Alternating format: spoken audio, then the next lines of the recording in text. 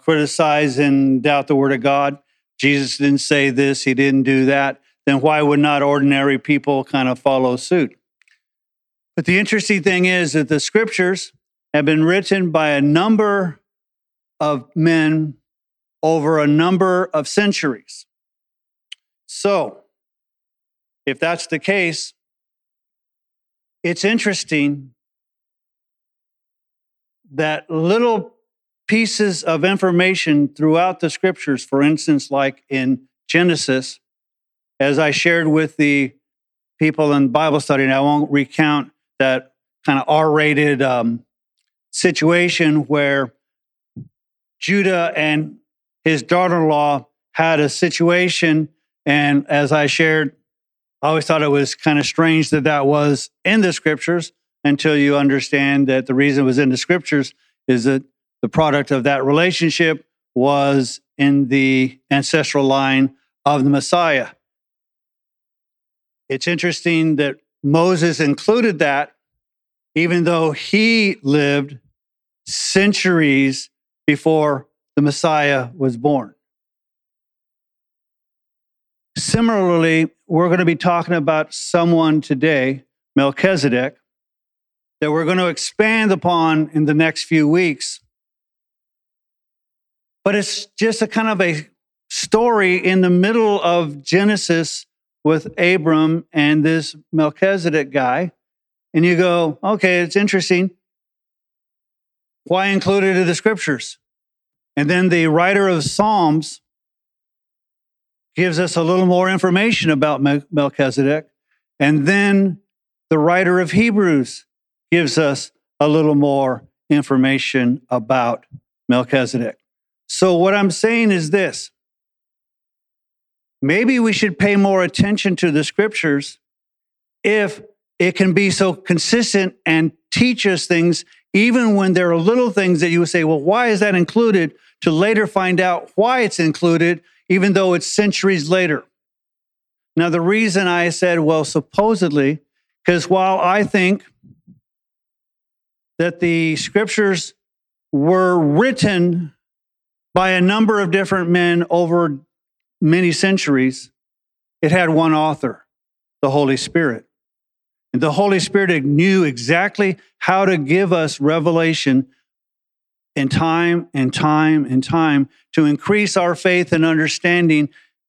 And so I encourage you, if you think that the scriptures is just an old book, read it to see how really consistent it is, and not as people who say they read it once, that it was inconsistent, or as I believe as you read it, it's really the product of an author called the Holy Spirit.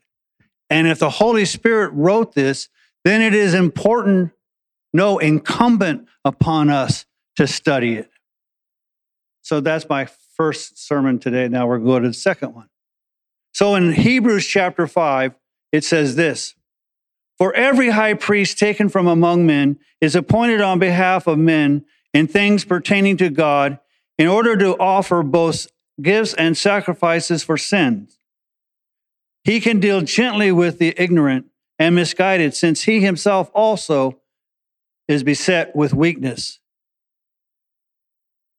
And because of it, he is obligated to offer sacrifices for sins, as for the people, so also for himself.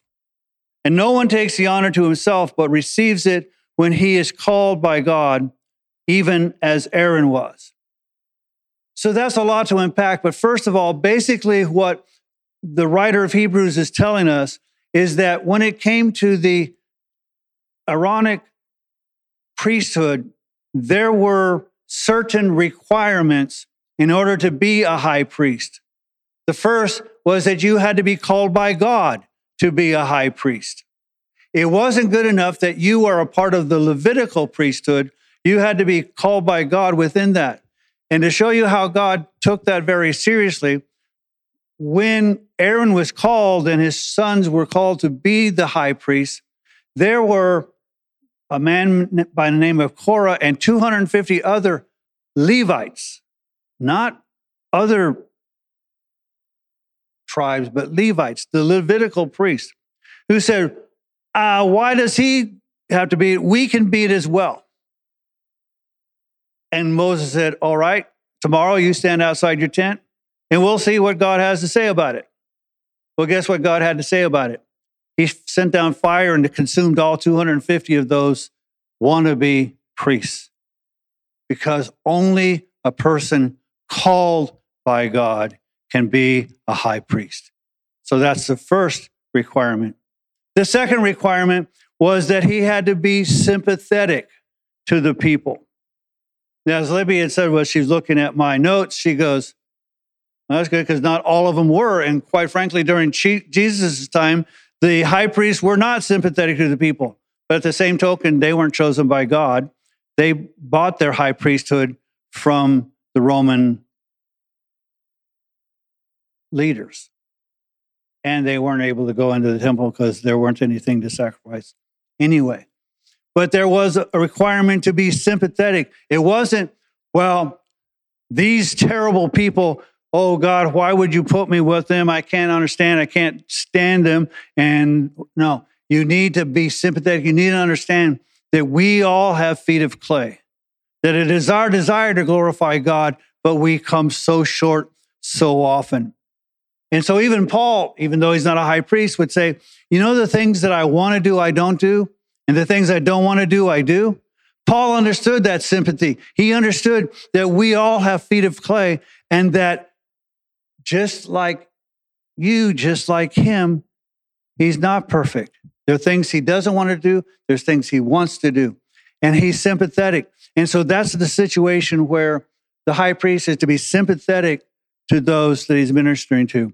And then finally, he is to offer sacrifices for sins.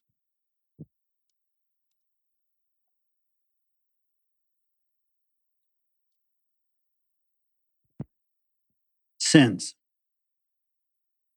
He's to offer sacrifice for sins. First, he's to offer sacrifices for sins for himself, because he's a sinner. And then after having offered sacrifices for sins for himself, he's then worthy to offer sacrifices on behalf of the people. Now, in our world, again, we love to change the definition of things, or we love to change the words. We'll go through time, and I'll give you an example of how we change words. During World War I, we had people who had shell shock, and then it was battle fatigue, and now it's post-traumatic stress syndrome. We get longer in our definitions and a little more wishy-washy, but it's kinder and gentler than shell shock. Well, in the church today, unfortunately, and in the culture, we don't have sin. We have mistakes. We all make mistakes. If you are adding 8 plus 7 and get 16, that's a mistake. If you wear white after Labor Day, that may be a fashion faux pas, but it's not a sin. You may date the wrong person. Heaven forbid, you may marry the wrong person. Those are all mistakes.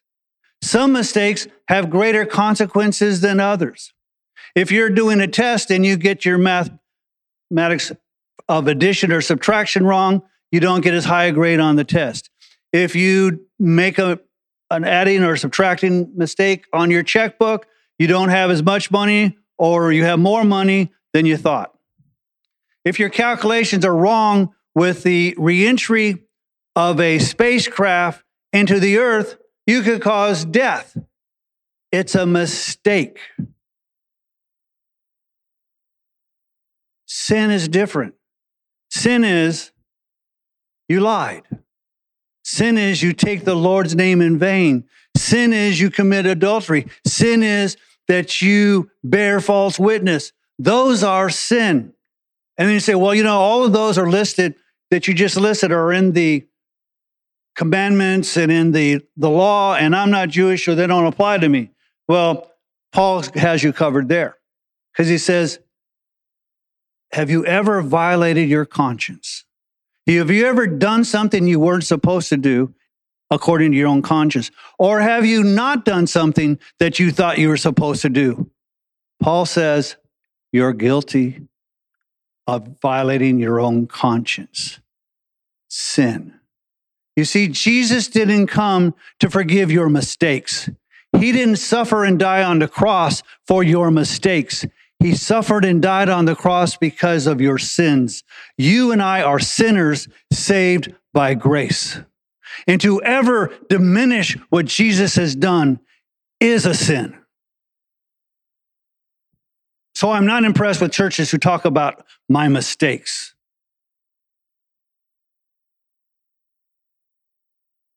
He didn't come because we are a mistake-ridden people, although we are, because we're human. But we're also a sinful people. And that is why he came to offer his sacrifice of his blood for our sins. And to ever, ever, ever diminish that is just so wrong. And it is even worse when people who claim to bear witness to Jesus say so. I guess that's my second message. So the high priest is to offer sacrifices for sins for himself and then for the people. That's his qualifications. He's qualified because God called him, because he's sympathetic to the people, and because he offers sacrifice for sins for the people, having to offer sacrifices for himself. Verse 5. So also Christ did not glorify himself so as to become a high priest, but he who said to him, "You are my son, today I have begotten you." Just as he says also in another passage, "You are a priest forever, according to the order of Melchizedek." You see, Jesus has been called by God to be our high priest. So he is called. The writer of the Hebrews is telling us the qualifications of Jesus to be high priest. And as I shared last time, we so often ignore the fact that he is our high priest. We talk about him being our king. We talk about him being our savior. We talk about him being there for us and with us and all that. But he is also our high priest because God called him to be that. And again, isn't it interesting? Like I said, the Word of God, through these two passages in Psalms, opens up what was written centuries before, that there would be a Messiah, but that Messiah would be the Son of God. And that Messiah would come, even though he was coming from the tribe of Judah, he would also be a priest. Well, priests only come from Levites. So how could the Messiah be both king and priest? Because centuries before, the Word of God says he would be a priest according to the order of Melchizedek, which was just a short story in Genesis about Abraham offering sacrifices after a victory. And we'll discuss again him further. But again, he's showing us that God has called him, and the Jews would say, well, wait a minute. You just said the Messiah comes from the tribe of Judah. How can he now qualify to be priest? Because he's called according to the order of Melchizedek. In the days of his flesh, he offered up both prayers and supplications without loud crying and tears to the one able to save him from death.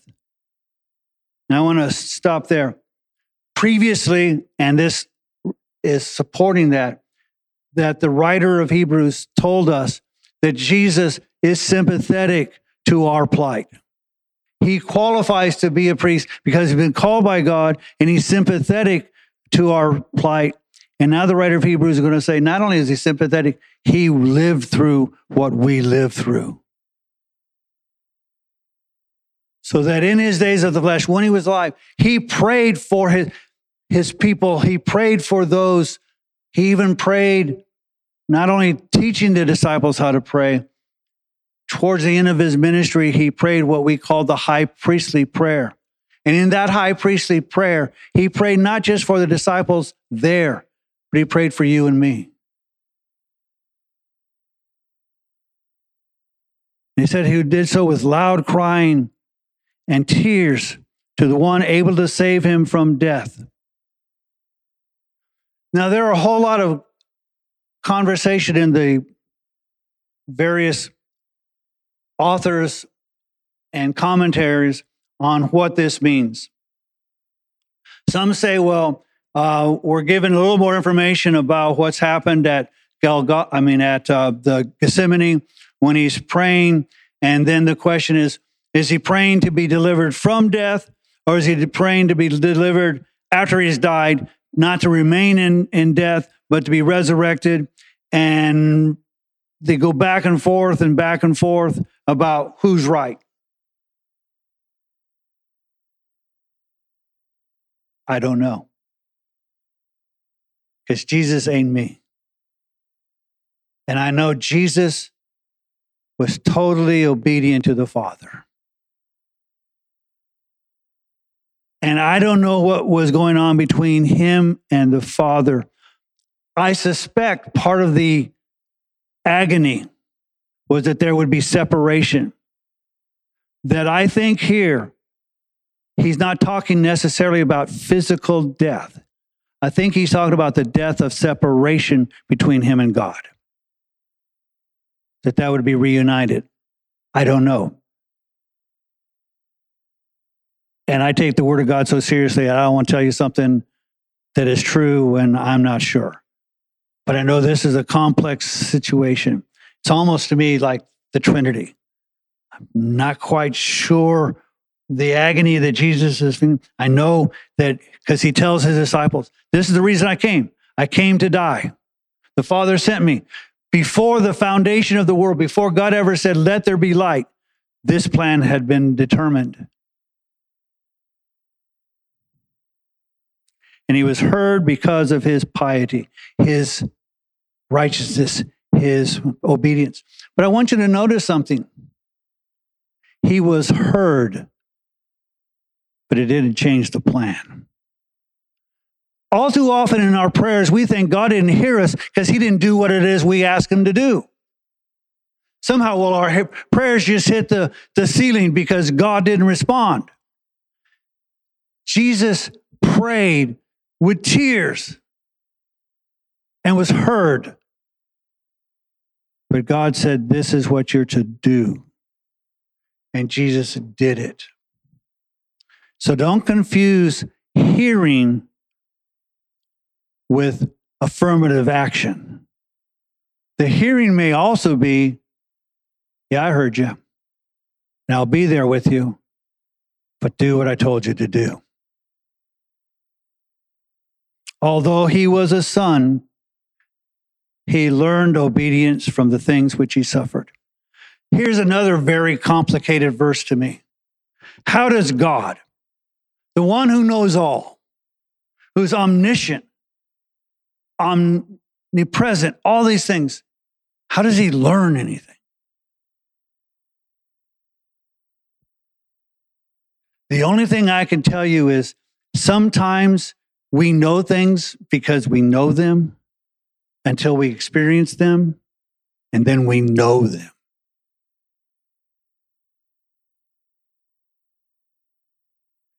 You may know your spouse will be committed to in sickness and in health, but you don't know until you're sick.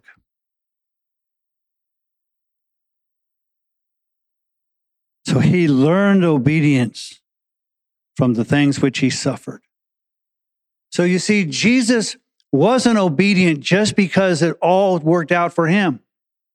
He was obedient even in the suffering. And today we want to be obedient as long as God has called us to great and wonderful, marvelous things. As long as we get to see the mountains move. Not so much if the mountains bury us. Jesus was obedient even through all his sufferings. And then another interesting, and having been made perfect. Well, what do you mean made perfect? I thought Jesus was perfect. He is the Son of God because he was made complete in his suffering. He was perfect, and now even more so perfect because he was completed. So a lot of times we think perfect means without blemish or without fault. Sometimes perfect also means completed. So Jesus was completed, having been made perfect. He became, to all those who obey him, the source of eternal life. You see, the high priest under Aaron would offer sin sacrifices for sins. And he would do that daily. And then once a year, he would go into the Holy of Holies and offer the sacrifices for all the people. And that was done once a year. In the scriptures, and we'll see later in Hebrews, it confirms that without the shedding of blood, there can be no remissions of sins. And so there was a repetitiveness of offering sacrifices because guess what? If today we were Jews and we still had the temple or the tabernacle, and we would go on this Sunday morning and lay our hands on that sheep. And as we lay our hands on that sheep, the priest would cut its throat and it would bleed and we would get all bloody and the priest would get all bloody. And we would say, my sins have been sacrificed and now I am cleansed. And then we walk out of the temple or the tabernacle and we have an impure thought. Oops, now I need to go back to the tabernacle or the temple because I'm now unclean again and I'm a sinful man because I keep sinning. And if that was the economy we had to do, we would all get in line, offer our sacrifice, and as soon as it was done, we'd get back in line. Because we're sinful. We didn't make mistakes. We are sinful. But Jesus' sacrifice, his blood caused us to have his sacrifice once and for all. And his blood is so powerful that it has cleansed us from all unrighteousness, not just the ones in the past, not just the ones in the present, but the ones we haven't even thought of yet. To the point that not only are we forgiven, we have been given eternal salvation. It can never be taken away. Not because of my sin, not because of my disobedience, but because of his sacrifice. That's how powerful his sacrifice and his priesthood is. It is not a once a time, every time, but it's a once and it's completed forever. It is finished. He is the source of eternal salvation. It's not all paths leads to heaven. It's one path leads to heaven. That is through the sacrifice and faith in Jesus. Being designated by God as a high priest according to the order of Melchizedek. So again, he confirms and he says, yeah, Jesus was not an Aaronic priest. He didn't come from the tribe of Levi. He came from the tribe of Judah to be king, not only to be king, but to be King of kings and Lord of lords. To be the Messiah, but to be a prophet and to be a high priest, not just a priest. And as I shared, and as the scriptures tell us, all the way back from Exodus, all the way to Revelation, we are called to be a holy nation, a royal priesthood, and Jesus is our high priest. It's so fantastic, and yet we tend to ignore that part of who he is and what he has done. Yeah, he's my Savior. Yes, he's my Lord, but he is my high priest who intercedes for me at the right hand of God the Father. So when I mess up, he goes, my blood covered that. My blood covered that. There's no need for another sacrifice. My blood covered that. Yeah, well, but this time, you need all my blood on him because he just messes up all the time. But he's still mine. It's eternal. According to the order of Melchizedek. So this is kind of like one of those Western series where there'll be a point and then you'll think, okay, something new is going to happen. And then they say, well, we'll see you next week. We're going to talk more about Melchizedek next week and the following weeks. So stay tuned. Verse 11. And we're going to start next time with verse 11, but I want to conclude it today. Concerning him, that's Melchizedek, we have much to say, and it is hard to explain since you have become dull of hearing. He didn't say you're stupid. He didn't say you can't learn. He said you refuse to. You're just dull. You're supposed to be a sharp-edged sword like the Word of God, a sword that's sharper than a two-edged sword, but you're dull. You couldn't cut a wet noodle. You're so dull. You become dull of hearing. And to me, that is such an indictment. I hate the word stupid because stupid means you can't learn. This is almost as bad. It's not that you can't learn, you won't.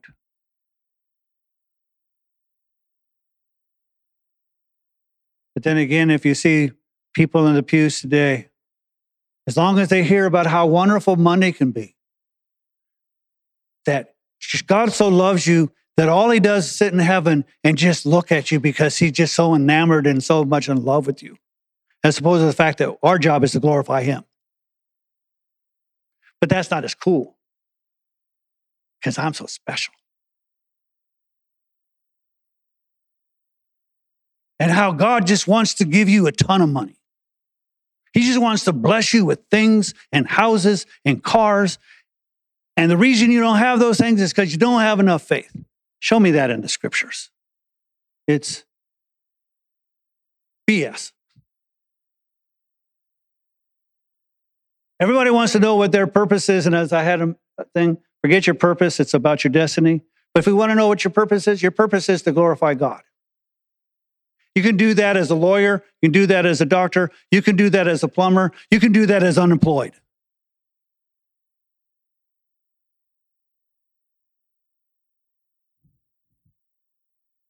So I'm spending time on this because I don't think so. But if there's somebody here who just doesn't want to hear the word of God, I hope the Holy Spirit convicts you right now so that you do want to hear and not just hear, but understand, and not just understand, but to do the word of God. It's not just those who hear, but those who do. He is our high priest because he was appointed by God. He is our high priest because he sympathizes with us. He is our high priest because he offered not just sacrifices, but his own body and his own blood. And there was no need for him to offer sacrifices for himself because he was perfect, sinless. He was appointed by God as a son and as a high priest according to the order of Melchizedek. We're to praise him. We're to seek him. And we also understand, as we're going to sing in a moment, He is God with us. He is not just God with us in the sense of he experiences what we've done. He's not just God with us because he's involved in our lives. He's not just God with us because he dwelt among us. He's not just God with us because, as the word of God says, he dwells in us. He's not just God with us for all those reasons. He is God with us because when Jesus is for us, when he is with us, then no one can be against us. He is God with us. And so Jesus didn't come to condemn you. He came to save you. He came to remove your sin and your shame. Let him do that. And let him be God with us. And all God's people said,